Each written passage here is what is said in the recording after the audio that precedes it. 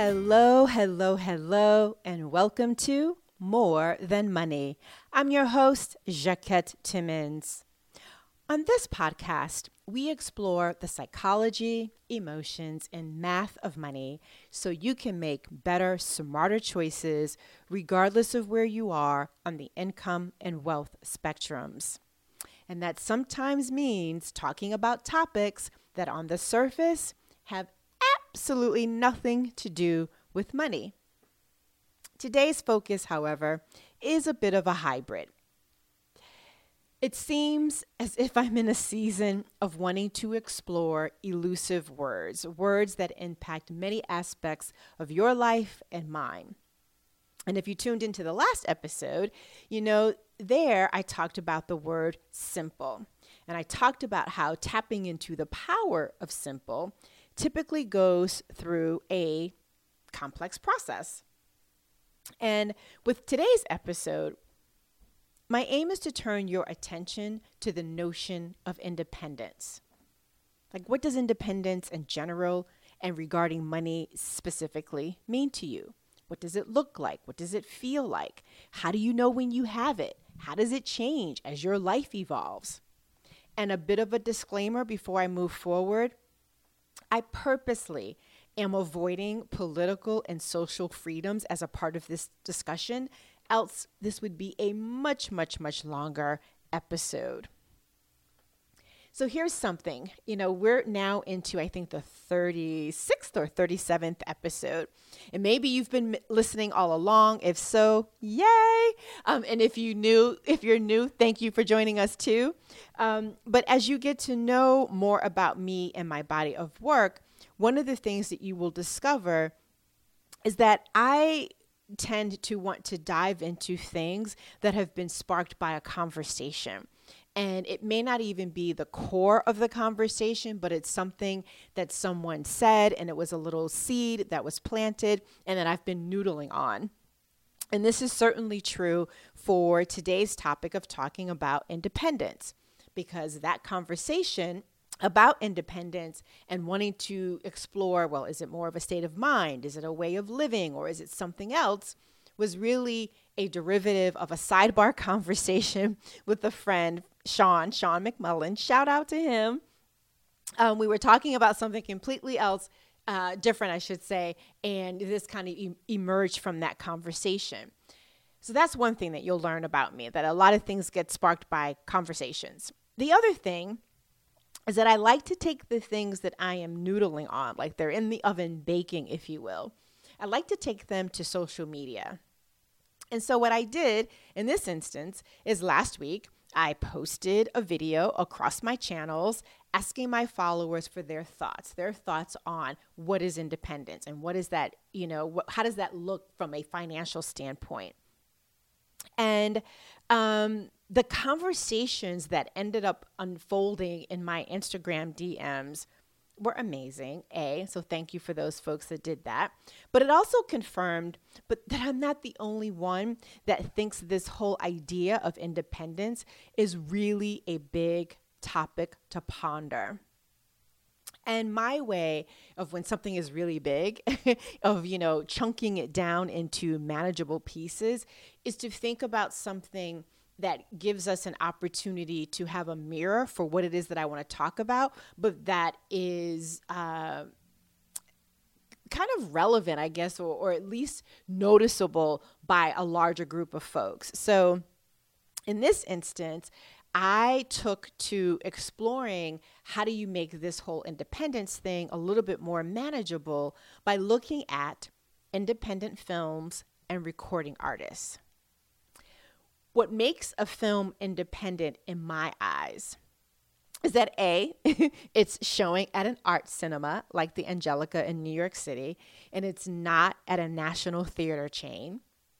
It has a low budget read, not a blockbuster, although in 2020, a low budget can be like $20 million, which is significantly more than what it was, in the 90s, if you will.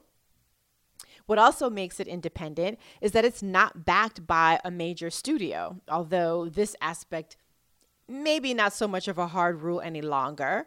And the storyline is usually less formulaic and often edgy. When it comes to independent musicians, I think of them as releasing their own albums or working with an independent label rather than at a large one. And they do this, they make this choice so that they can have greater ownership of the material that they create, as well as greater control and ownership of their image, their image that they create and how they manage that. And I have to say, if you are an independent filmmaker or musician listening to this, I am going to beg your forgiveness because I know that in, this brief moment, I have likely oversimplified not only the description, but your experience of being an independent filmmaker or independent artist. And I know I haven't sufficiently accounted for some of the complicated nuances that go along with your independence. But you were a great muse for helping those of us that are not in that role kind of wrestle with and tackle the complicated nuances of what independence looks and feels like, etc., in our own lives. So thank you for that. Here's why else independence is tricky, and it's much like with the word simple, and that is that there isn't a singular definition. If you ask 5 people what's their definition of independence or what's their definition of financial independence, you will probably have 5 different answers. But I would argue that if you go beneath the surface of those answers, within those varying definitions are a number of similarities. So for starters, independence, I think anyway, is just as much about the freedom to do something as it is the desire to be freed from something. And as I see it, whether you're talking about the freedom to or the freedom from, at the core of that is a vision. It's a picture of what it is that you want the future to be and how you want that to be different from your present. And this is really exemplified by one person's response to my social media video, where they said that for them, they want to be free from other people's expectations. And yes, we have expectations of others, they have it of us. That's normal. That's a part of the human experience. But what I hear and what this person shared is actually how sometimes other people's expectations of us can feel a bit heavy. Can you relate to that? So that's one. Here are some other similarities, regardless of how you may define independence and financial independence. And this one comes from another person's sharing. And what they said, and I'm just going to quote it, they said, all the important insights and advances in their life have almost always come as a result of dialogues with other people. Then they went on to pose another question in addition to mine, which is independence a form of self-deception? Like, is it really real? And you know what? I agree with this sentiment. I agree with their follow-up question because I wholeheartedly believe that nothing that we achieve in life is on our own efforts alone. And I actually even say such in the video that I posted. Now, having said all of that, I do believe, though, that the way that you discover your personal sphere of independence, what that is, be it in thought, be it in deeds or in feelings, is through several words that begin with self. Self-discovery starts with self. So the first self is self-awareness. And according to a study referenced in the Harvard Business Review, it says most people believe that they are self-aware, yet only 10 to 15% truly are. That's pretty amazing.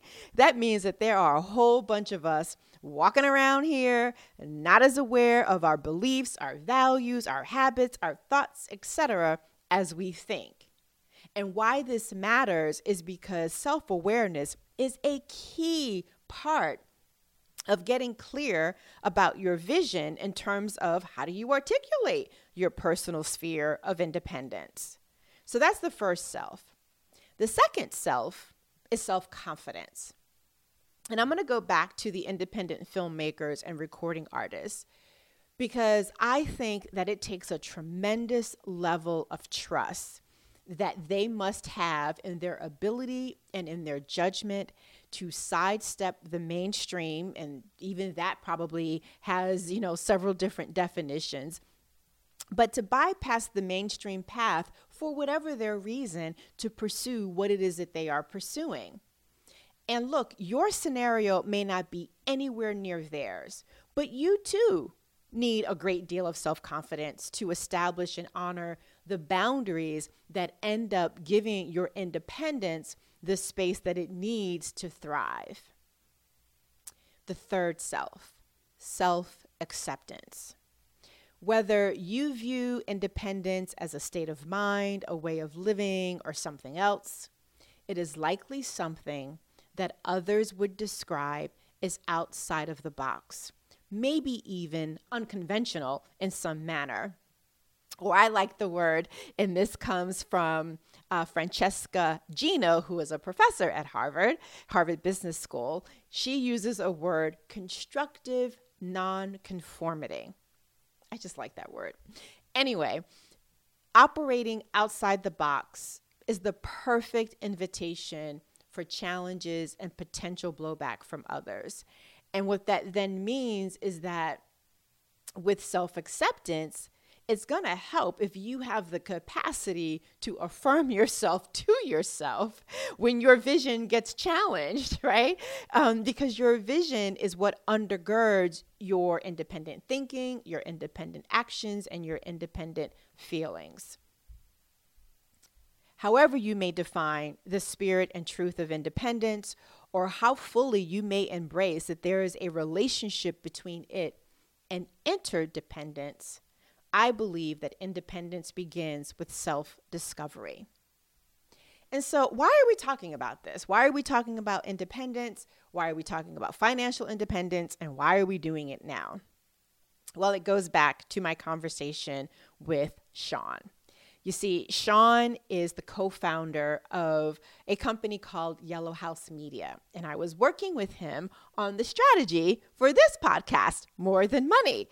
And we were talking about something else, which led to a tangent about my book, and that turned into us talking about financial independence in relationships.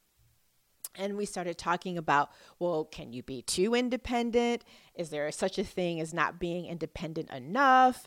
What does financial independence look like when you're dating versus when you're in a committed relationship, especially if you're married? What does it look like if this is your second marriage or maybe even third? What does it look like if you're getting married later in life? And, how does your stance on financial independence stand? How does it look in regards to that if you're getting married later on in life or if this is a subsequent marriage? And like I note in my book, it's difficult to cultivate financial intimacy with someone else if you haven't done so with yourself or are at least in the active process of creating it with yourself first. And I believe the same is true when it comes to independence. First, you have to define what it is generally before you can drill down into what that looks like from a financial perspective. And not to mention that when it comes to relationships, you need to leave room for your definition of it to potentially evolve as the relationship shifts and your financial circumstances change. And since I am recording this a few days before February 14th, talking about love and money and independence, though wise any day of the year, seems auspicious to do so today. So my listeners, whether you're single or coupled up, happy Valentine's Day. And that brings us to the end of today's episode. Thank you so much for tuning in and listening all the way until the end. And if you are curious about what I am up to when I am not recording these episodes, go to JacquetteTimmons.com rock-your-finances. Again, JaquetteTimmons.com, rock your finances, a dash in between each word. You'll learn about how I work with coaching clients, as well as the upcoming events that I host, including the next Comfort Circle dinner, which is on February 24th in New York City. And you guessed it, the theme is financial independence. So again, thank you so much for tuning in. I know you have many options when it comes to podcasts, and I appreciate you including this as one of them. And if you aren't already a subscriber, you can do so on Apple Podcasts or Spotify. And while you are there, please take a moment and leave a rating and a review. And if we're not connected on social media, let's get that squared away. I'm really active on Twitter and Instagram, and it will be a great way to keep the conversation going. You can share your takeaways on this episode and how you define the spirit and truth of independence. For you, is it a state of mind, a way of living, or something else? And until the next time, remember, it's about more than money.